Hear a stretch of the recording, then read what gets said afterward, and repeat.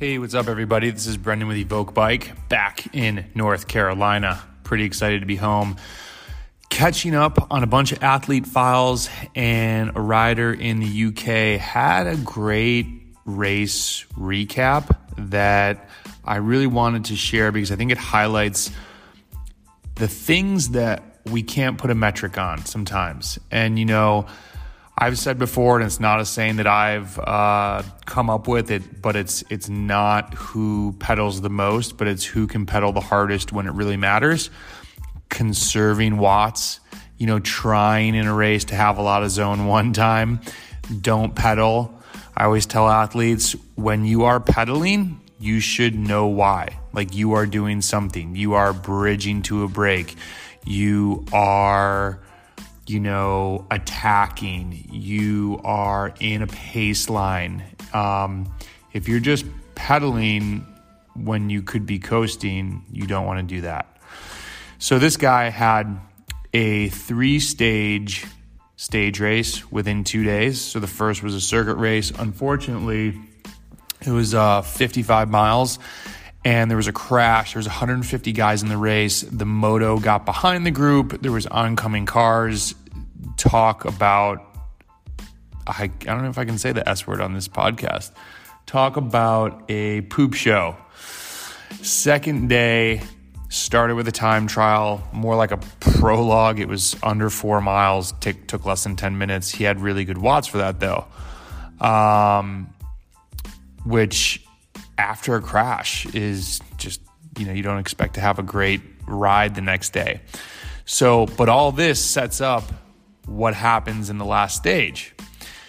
So he starts the first line with a grapefruit-sized knee. This was all about Grinta. I felt awful for the first 30K. He's in the UK, so we're in kilometers. So I just surfed the wheels and kept hanging in. I started to come around when we hit the hills. I was pacing the main climb, which was the way to go. Most lads attacked and blew up. Both times on the last K, I was passing and dropping some really good riders. I surfed wheels and saved energy between the main climbs, and I got to the final climb in the lead group. In capital letters in parentheses, he put unreal. 2 English pros racing in France blew the race apart at that point on the final climb, and then TT'd at 55K an hour to the line. I came home in a group of 4, 3 minutes behind the winning group. Racing Smart had me beating some top riders. I can't believe I dropped so-and-so on the climb. He's the next Eddie Dunbar. So overall, I'm absolutely delighted with the day, turning poop into sugar. LOL. The endurance and resilience that we've built up over the past 10 months totally paid off. So there's a few things that I think really to highlight. Pacing the main climb. You might find yourself in a race where people attack early.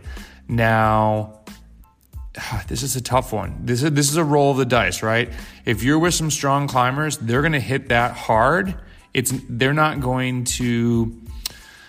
Sorry, this is when I really should script these. So pacing doesn't always mean, if your FTP is 300, dialing it at 300 and riding just at 300. I would say pacing means going over threshold, but not so much that you can't then ride at threshold again. Because you're going to get, if you have some climbers that are really good at throwing punches, and we've kind of talked about this in different podcasts, those are the guys that do the 30-30s. It's like 30-30s are at the end of the race. It's like the Grand Fondo Nationals when I was with Patrick and we were throwing some punches back and forth. And he made the comment to me after, he's like, dude, you would attack and surge, and then you'd settle down for a second, and then you were going again. I wasn't riding at 420, 440. I was going 500, 380, 500, 380, and then I got away from people. So pacing isn't always just a straight pace. Now, the reason I bring this up is you're going to find people that surge sometimes, and you need to ask yourself, number one, and you don't always know the answer, are they good enough to do this surge and then continue riding hard? At Masters Nationals, a couple guys, I made a comment in that recap, surged early, and I was like, if they can do that and keep ripping it, I just am not going to be able to climb with them. So I stayed at my pace And in, 20 seconds, we caught them. We're on a pretty steep uphill. So you need to know what you can do. You need to have done some over-unders on like a hill. You need to, just the more you ride, the more you know what you're good at, what you're bad at. And if people are going and you don't think they're coming back, then maybe you need to go and see if you blow up. I mean, it's impossible to sometimes know the exact right answer, but if people are going too hard and you're just like, there's no way that I'm doing that, let them go and hopefully you catch them. And that worked for this guy.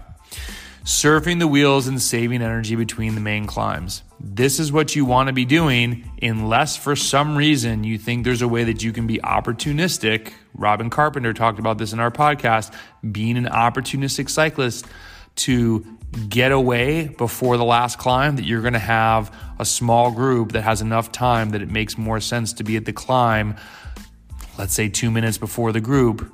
But remember, if you are going to have to drill it to a climb and use a ton of energy and you're riding at threshold, you're going to climb the climb slower than people that are working together, riding tempo and taking turns, like pulling, recovering, pulling, recovering. Then they're going to go full blast, riding well above threshold and probably pass you.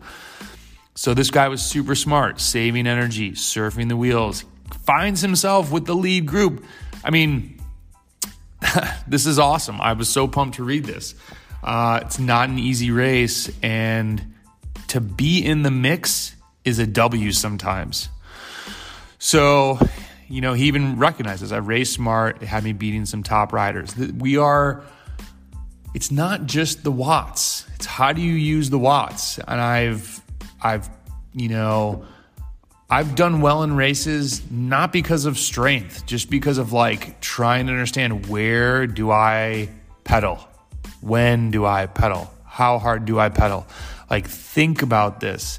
Everyone feels good in a race, in the beginning of a race. Remember that you got to think down the road at hour 3, at hour 2, when you already have pedaled 1,500 kJs. You're going to have, that's when you're going to start making some of these decisions. So endurance and resilience. This guy doesn't skip workouts. He plans very well. When he can't ride on the weekend, we reassess things. We get the time in. I should say he gets the time in. He's doing all the work. And becoming more aerobic is going to have you have your harder efforts be harder. This is an aerobic sport. I cannot say that enough. For someone that I thought I was such an aerobic trained athlete, Tom has had me ride even easier than I want and less hard efforts. I think it's quite amazing, actually. I might even do a season recap at some point and post that up.